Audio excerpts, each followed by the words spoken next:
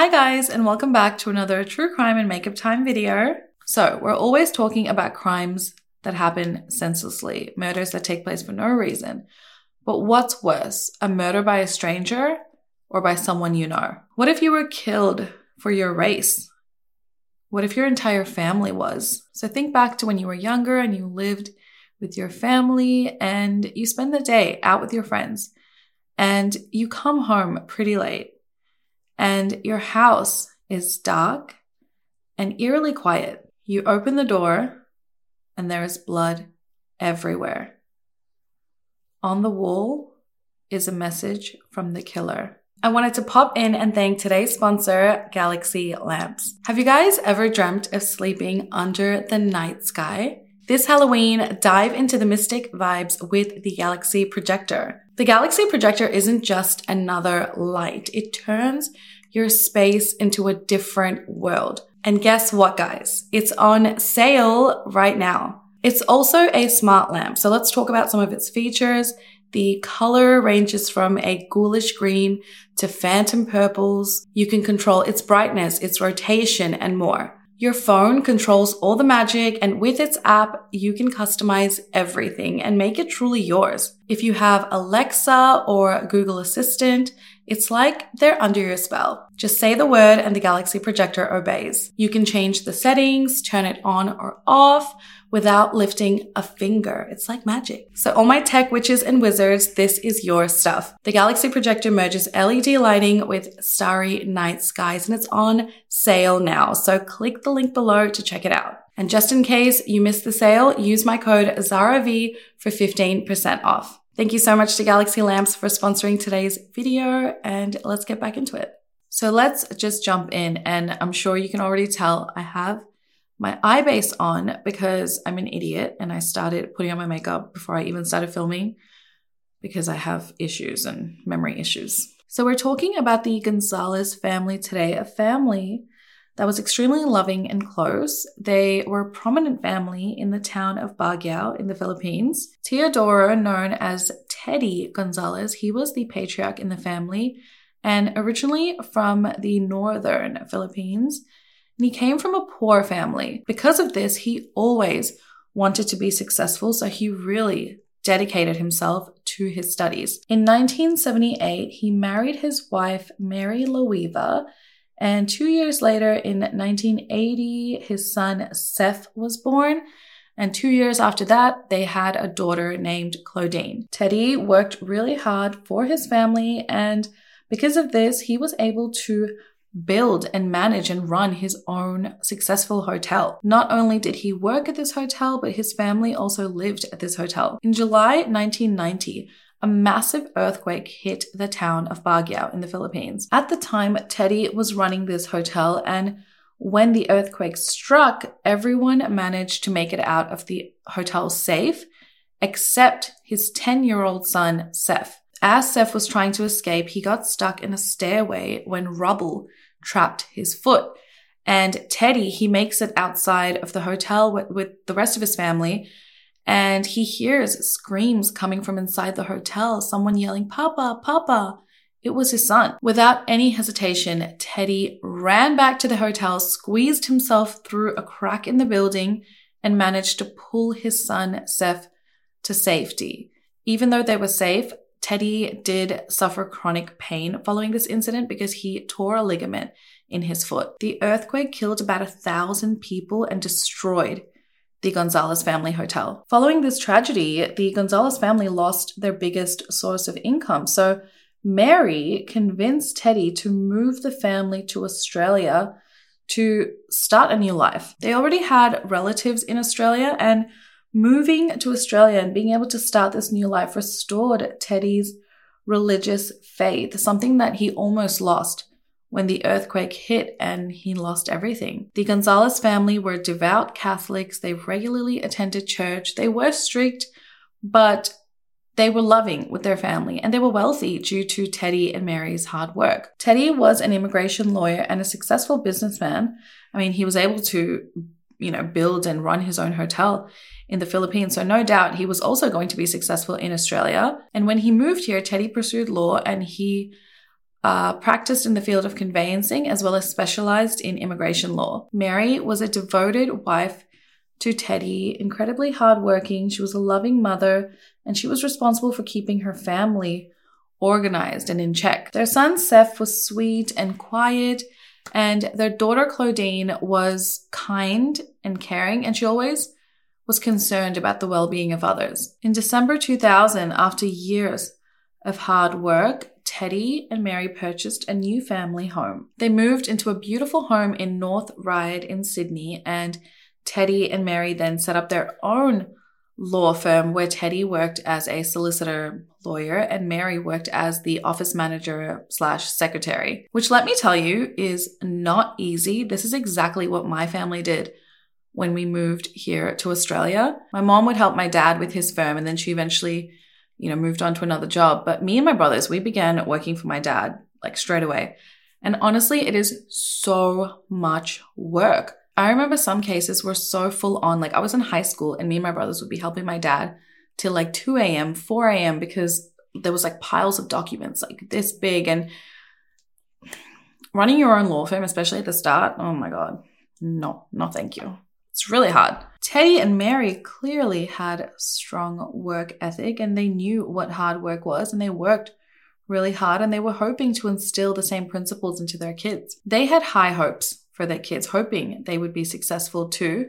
When the kids were growing up, Seth worked part-time at the law firm, and his sister Claudine, being a couple years younger than him, she was actually sent to Melbourne to finish high school because she had begun dating this boy that her parents did not approve of, and they didn't approve of him allegedly because he didn't have a steady job, and she was also in high school. So they sent her to Melbourne to finish high school there. And Seth really never did that well in school. He always got super average grades, and his parents weren't happy, about this, but they did push him to do better. If you haven't seen the Jennifer Pan case that I did probably a couple years ago now, we've talked about tiger parenting and tiger parents in that video, but this case is pretty similar. They were tiger parents. And if you don't know what a tiger parent is, it's basically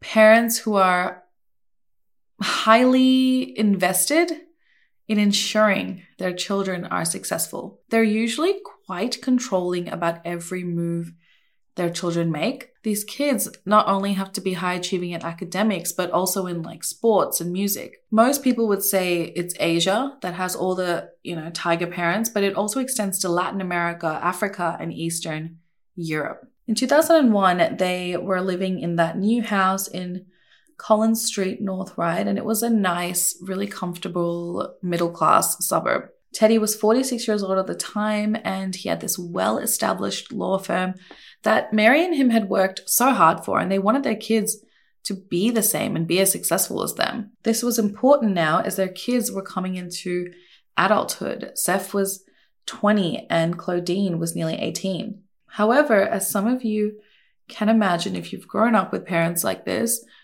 it's not easy growing up with parents who have such high expectations of you, especially if you aren't even interested in the life that they have planned for you. Given that Seth was the oldest, his parents wanted him to pursue career fields that most tiger parents kind of want you to pursue, a doctor or a lawyer. But Seth was more interested in singing and dancing. And if you know any Filipinos, they can all sing and they can all dance. I was discussing this case with some of my Filipino friends, and they were like, this is so rare for Filipino parents to not at least be interested or happy that their kids are in the entertainment side of things. So clearly, Seth's parents were just a little bit stricter than usual. But despite being strict, they gave their kids a really good life. They were definitely privileged. They lived in a beautiful home, safe suburb. They went to good schools, and Seth had the privilege of getting a car once he got his permit. And he was freely allowed to use this car, so there were some perks. Seth, of course, followed his parents' wishes, and he enrolled in and studied medical science at the University of New South Wales. But after 2 years, he withdrew because it just wasn't for him. He then enrolled in an arts/law course at the University of Macquarie. And his parents were happy about this because they were like, okay, fine, he can follow in his father's footsteps. He can take over the family business, and hopefully his sister does the same, and they can all just be one big happy family business. On 10th July 2001, it was a Tuesday, and it started off like any other day. Teddy and Mary both went to work at the firm in the morning, and they both took separate cars as they usually did. Claudine was also in Sydney at the time, as it was school holidays, and she was due to return back to Melbourne for the next semester in a couple days. Claudine spent the day just at home studying,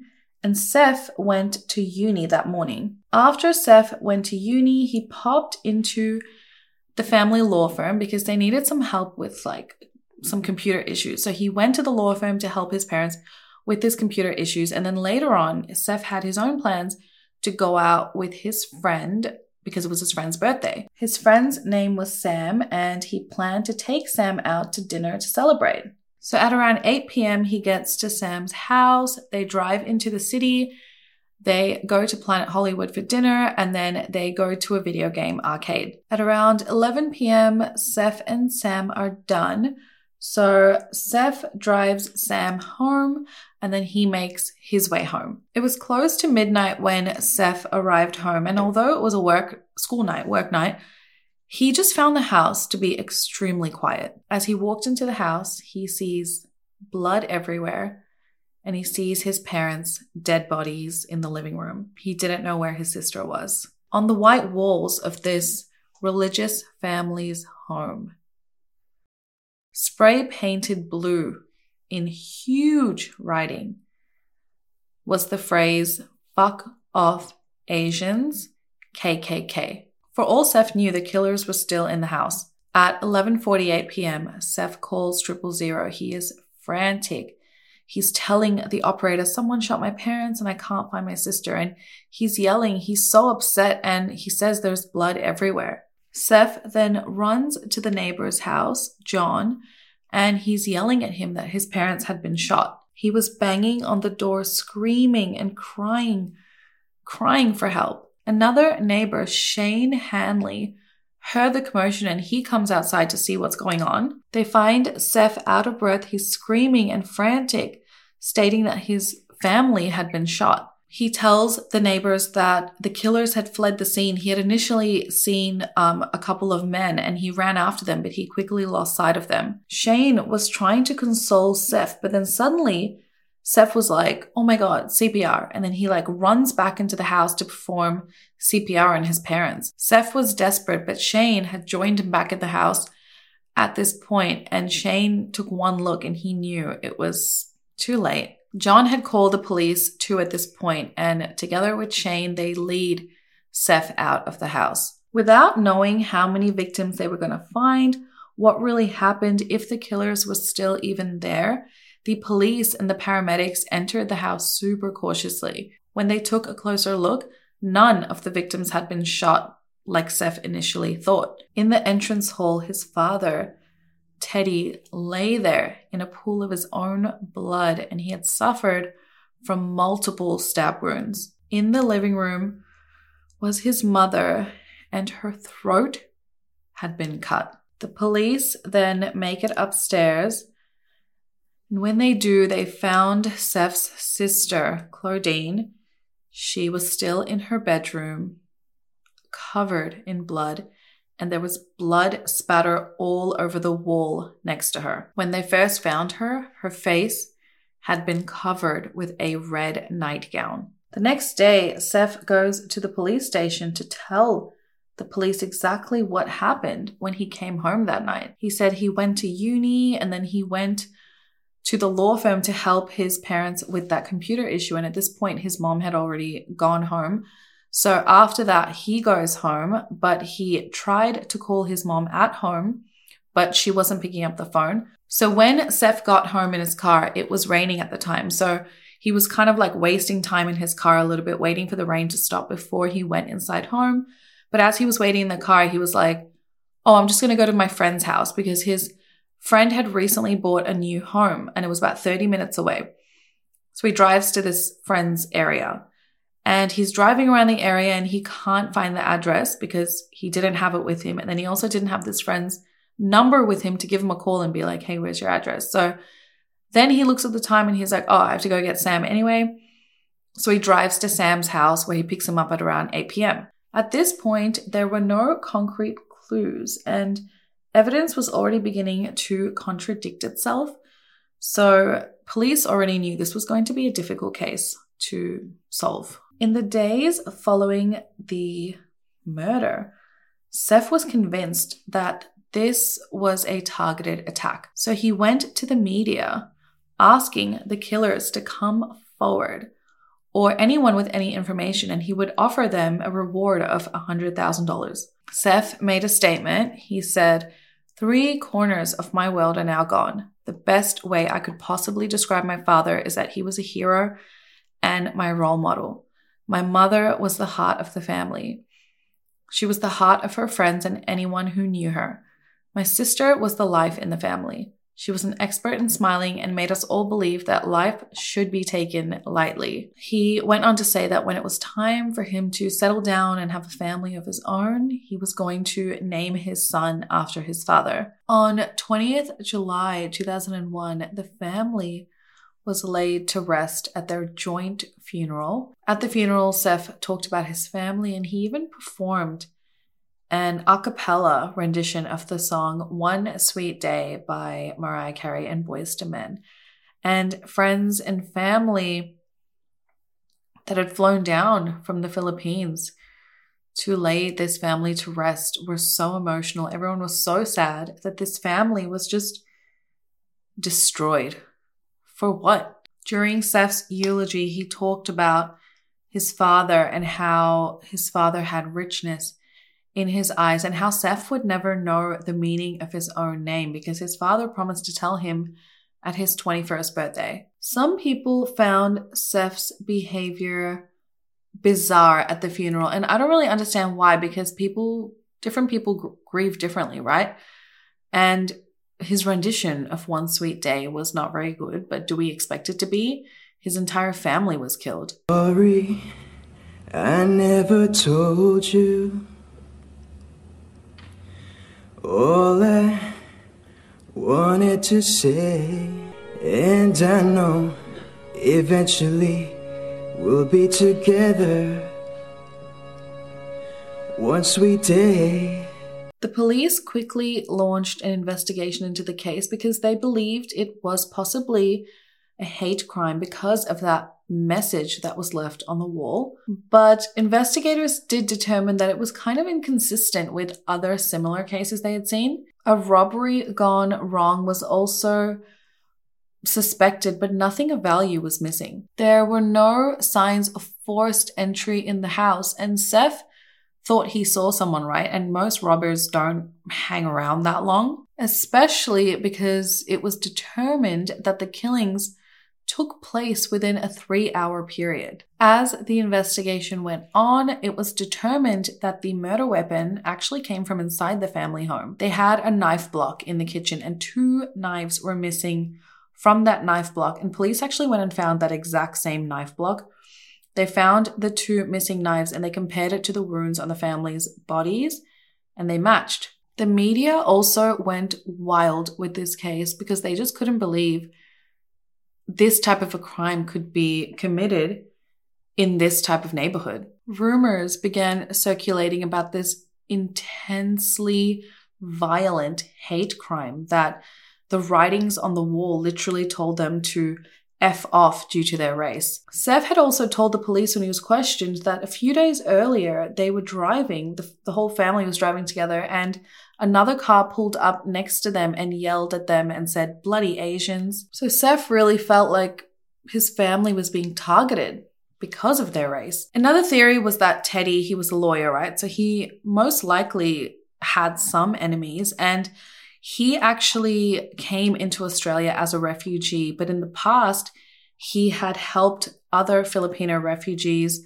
lie on court documents, and he actually went to court for this, and he was cleared of these charges. But there were a bunch of other incidents that took place, and for sure, as a lawyer, you face issues, you have clients who are angry with the outcomes of their cases, or, you know, your clients' partners or something like that. And he had failed deals in the Philippines. And Seth also told police that Teddy had received a bunch of threats in the past, which, to be honest, is common as a lawyer. But whether someone would actually kill Teddy and his entire family because of a deal gone wrong seemed excessive to the police. So a year passes by and nothing happens. No new leads, new evidence, nothing.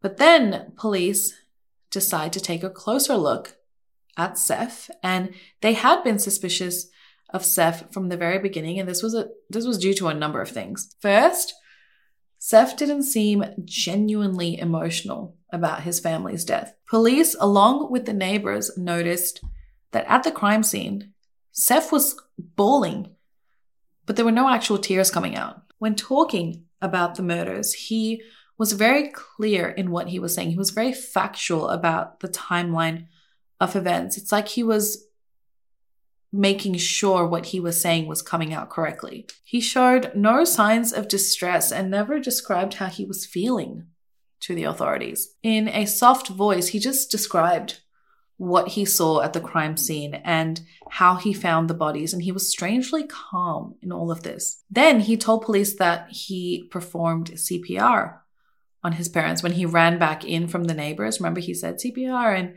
he performed CPR on his parents, but there was barely any blood on him. There was some on the soles of his shoes and also a little bit on his pants, but nothing else. If he had performed CPR on his parents, given the amount of blood that was there, he would have been soaked. Then, just 3 days after his entire family was killed, Seth goes to the family accountant and asks about the size of his inheritance. Police found out he went to a Lexus dealership and he put a down payment on a $173,000 car, and he tells the dealership that he's going to come back and pay the rest with his inheritance. He also pawned his mom's jewelry. Then he moved into a fancy new apartment and he put out an ad to sell his parents' cars without even asking his grandparents for permission. Then he harassed his family in the Philippines to send him money. And from what I gather, I believe his grandparents were in the Philippines. So they were handling maybe the finances. I don't know, because he was still young. I mean, he was 20, but he was still young. And in order to get money from them, he told them that he had been diagnosed with a brain tumor. He tells them, I need, to have surgery immediately, and you need to give me $190,000. And that I don't understand, because his family, they had money, but unless they sold the house and stuff, where was Seth thinking this money is coming from? Maybe it was the life insurance. Seth was driving his mom's sports car all around the city, and he had also souped it up. He put on new tires, skirts, and added all those racing accessories to make it a full-on racing car. To the police, a young man who had brutally lost his entire family, this was strange to them, and it led them to believe that their killer was right in front of them the entire time. Because of this, the family's multi-million-dollar estate was frozen, meaning that Seth could not touch a cent of it. He was also unable to claim victims' compensation. I read online that sources say he was due to inherit $10 million, but then I also read that it was the Sydney home, which was $1.5 million. Then it was another home in the Philippines, which was $1.3 million, which makes that $3 million totally. But then take into account their savings, possibly life insurance, it could be $10 million, especially if, his father was a lawyer, maybe.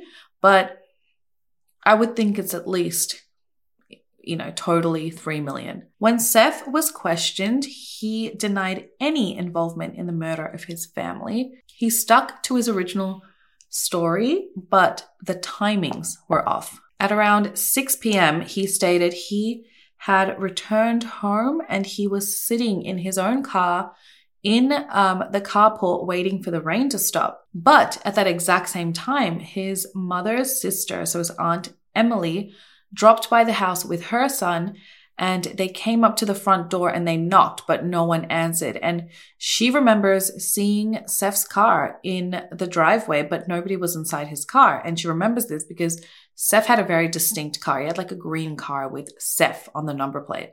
But what she does remember is that when she went up and knocked on the door, they had like these glass panels on either side. So when she looked through this glass panel, she thought she saw a figure standing there with like a jacket and a hat. And she was like, oh, someone's there. And then her son was like, no, Mom, that's the coat rack. Like it's a coat rack with a coat on it and a hat. And it's not a person. And she decided to go around the side to look anyway. And as she was walking down the side, she just got this weird feeling and she's like, let's just leave. So then she just left with her son. Then again, around that time, another visitor dropped by. It was a client of Teddy's and he was stopping by to put some documents in his mailbox. And he too saw Seth's car parked in the driveway with nobody inside. Then Seth changed his story. He said he actually left his car at home. He parked his car at home. And he had taken a taxi to a brothel in Chatswood. He said after he visited this brothel, he then went back home, picked up his car, and then went to his friend Sam's house. And at this point, the police are finding it hard to believe his story. Then on 2nd June 2002, police receive a call regarding an assault. And they go to the location that the call was made from, and they find Seth laying there on the ground with minor facial injuries. He claimed that he was on his way to a video store when he was attacked and dragged into a car. He claims that a plastic bag was then put over his head, but he managed to escape. And police believe that this was a lie and that this lie was created to further drive the hate crime narrative, motive. Then everything unraveled for Seth. Police are now pushing him. They want to know what happened. And Seth now says this brothel story is the real story. And he did. He grabbed a taxi and he went to this brothel where he wanted to have sex with a sex worker. And he was too embarrassed to tell them the truth before, and this is making him look bad. When police investigated this, they found this to be a lie, as the sex worker wasn't even working that day, and the taxi driver came forward saying that Seth had paid him $50 to lie about taking him to the brothel. Seth had a sweet and innocent face, but his life was controlled by his close-knit family. His devout Catholic family, his strict upbringing, it was all starting to take a toll on Seth. The tension in his family escalated a few months before the murders because his parents had threatened to disown him. He was also about to be expelled from his second university due to failing grades. If his parents found out, this would devastate them, as they believed their son was going to take over this family business. Seth kind of alluded to his own motive when talking to his godfather a few days following the murder about his mindset, that night. He made a statement to his godfather saying, basically, my life went upside down. I feel I'm trapped and I don't know what to do. I feel like I'm getting deeper and deeper, as if I could not stop this momentum. Whichever child did well at school would be praised and the other would be dismissed. It was always a contest between Claudine and Seth, and Seth was finding it harder and harder to get his parents' approval, and he was desperate for his parents' approval. Now, even though Seth was desperate for his parents' approval, he really didn't work that hard to get it. Although I do acknowledge that if these allegations are true, his parents, were hard on him. He often failed to hand in assignments and missed his exam dates, and he gave a bunch of medical certificates to all his teachers, claiming he had been so sick and that is why he needed more time with his exams. He was afraid to tell his parents, and at one point, he created a fake academic transcript and he offered to make one for Claudine so she could also, show her parents, but she refused and she told her parents. When his parents found out, they were obviously pissed and they threatened him that they would take his car away if he didn't get himself together. He also got into a fight with his parents about this alleged girlfriend, and his parents threatened to disinherit him if he continued on with this relationship. Seth had also allegedly been a bedwetter from an early age, and he was still, allegedly wetting the bed. And it was also his sister who told his parents that he was still wetting the bed. And this is believed to have been a motive of his against his sister because he was so humiliated and ashamed, and the pressure to please his parents was just too high. Seth was not a good student and would most likely never become the doctor and lawyer that his parents so desperately wanted. His parents were threatening to take away his car and other privileges, and they even made Seth take a bus to uni. The audacity of his family. So, police believe Seth killed his family because he wanted the inheritance all to himself. Then investigators find out that this was not Seth's first attempt at murdering his family. Seth's initial plan was to poison his family. They found Seth had been researching poisonous plants in his internet search history, as well as a container in his bedroom that held some plant poison. It was these poisonous seeds, and he had allegedly slipped some of these seeds inside his mom's food. And this made his mom extremely sick. She was even admitted to the hospital with food poisoning.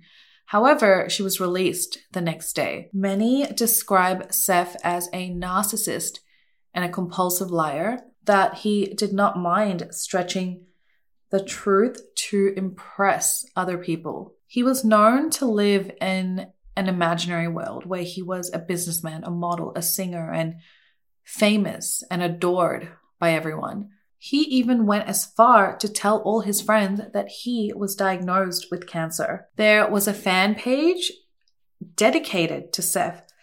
I don't know what for, but later on it was found out that he created this fan page himself and dedicated it to himself. He told a sex worker that he was so good in bed that she was going to enjoy it so much that he didn't need to pay her for it. He even told some friends that his rendition of One Sweet Day that he sang at his parents' funeral was so good that after this, music execs came up to him and offered him a record deal.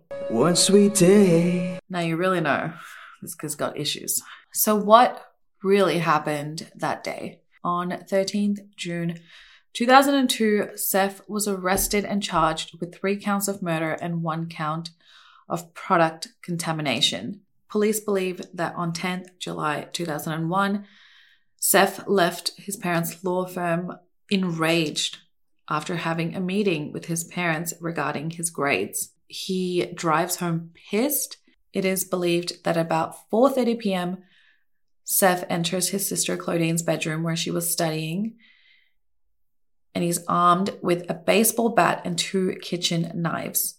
He must have just been fuming, wanted to take it out on someone who he believed was to blame, and evidence showed that he compressed his sister's neck, tried to strangle her, and struck her at least 6 separate times to the head with this baseball bat, and stabbed her just as many times with one or both of the knives.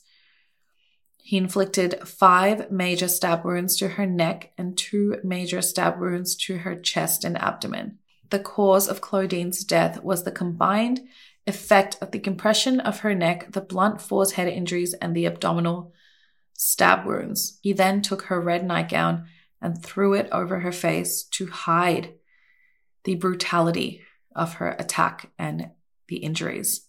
Mary, his mother, is then believed to have arrived home at about 5:30 p.m. And Seth is believed to have attacked her as soon as she entered the front door. He attacked her with one of the kitchen knives in the living dining room area, and he inflicted multiple stab wounds and cuts to her face, neck, chest, and abdomen, and her windpipe was completely cut in the attack. His own mom. Ugh.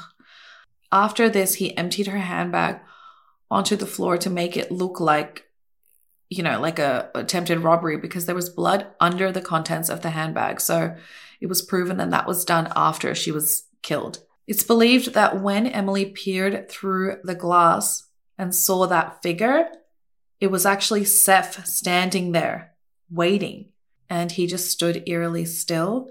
I mean, imagine if she walked in, would she be the next victim? At 6:50 p.m., an hour and 20 minutes later, the garage door opened and Teddy was now home. He enters the main front door with his house keys and his car keys and his workbook in his hand, and he never even got past the entrance hall because he too was immediately attacked by Seth. Seth inflicted multiple stab wounds to his neck, chest, back, and abdomen.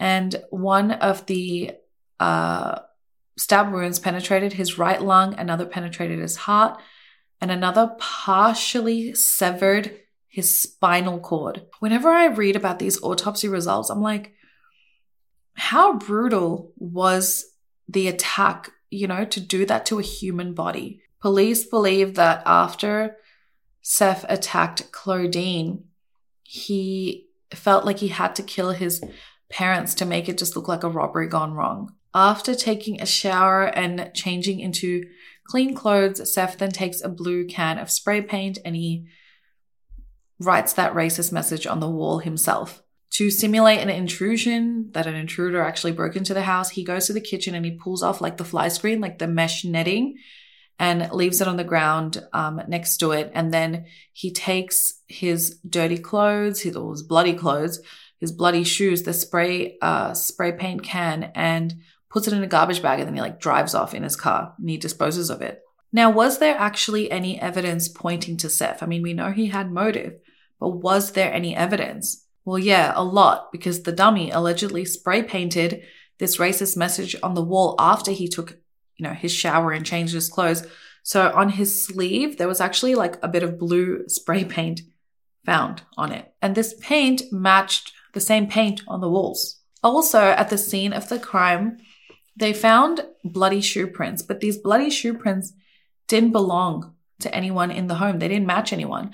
But then they found an empty shoebox inside Seth's closet. These shoes would have matched the bloody shoe print, but the actual shoes were missing. So when they asked Seth, what happened to these shoes? These shoes right here, where are they? He's like, oh, no, these shoes, my dad bought them for a relative in the Philippines. We've given it to them. But that was believed to have been a lie. And this shows that he walked in the blood at the crime scene with those shoes, because those were not the shoes he had on when the police came. Then the fact that the murder weapon came from inside the home shows that it probably wasn't a racist planned attack, because attackers, if they were planning to attack you, would have come prepared with weapons. Also, nothing was stolen and they had plenty to steal. So how is this a robbery gone wrong? Everything was proven to have been staged after the murders were already committed. He also claimed that he performed CPR on his family, but like I said before, there was barely any blood on him. So what he claims happened is, it was raining at the time. So when he, was in shock and he was outside, he placed his hands in the grass. He rubbed the blood off in the grass, and the rain washed it off. Then when Seth was driving his friend Sam home, his friend Sam stated that on the way home, Seth drove by his street and he stopped and he waited. And police believe this was Seth checking his street, checking his home to see if the bodies had been discovered, if police or ambulances were there. They believe that Seth never wanted to be the one to discover his family's bodies. His trial began in May 2004, And Seth pled not guilty. He was innocent. He didn't do it, and all the evidence was circumstantial. However, prosecutors believed the evidence was airtight, as well as Seth's clear motives for the murders. In the end, the evidence was too strong, and Seth Gonzales was found guilty of murdering his entire family and sentenced to 3 life sentences without the possibility of parole. His legal team filed multiple appeals, one in 2007, 2018, 2019, 2021, and all of these were dismissed. He is now serving his time as a maximum security inmate at Goulburn Correctional Centre in New South Wales. Now, Seth's family home where the murders took place remained empty for 3 years. It was eventually sold to a couple, but this couple was not informed about what took place at this home, that an entire family was killed.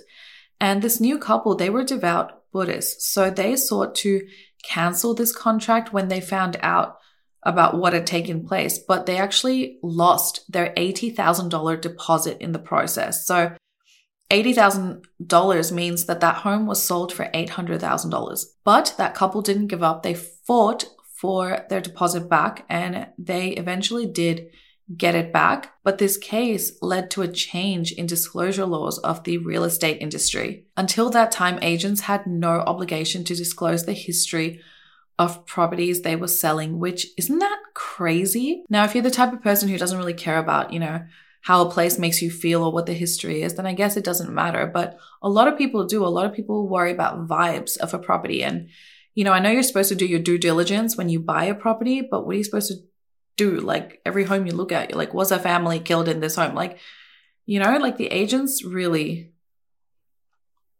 should have disclosed it, but now they have to. But the agents who failed to disclose this to that Buddhist couple, they were actually fined $20,000 for failing to disclose the history of the home later on. And then a couple years later, in 2005, the home was finally sold for $720,000. So sold for much less because they disclosed it. I mean, that home was definitely worth, $1 million. Wild case, guys. And it's so sad to see another family ended due to greed and privilege. I mean, obviously there's a lot more to that. We don't know what Seth was going through, but at the end of the day, you don't murder your entire family because of that,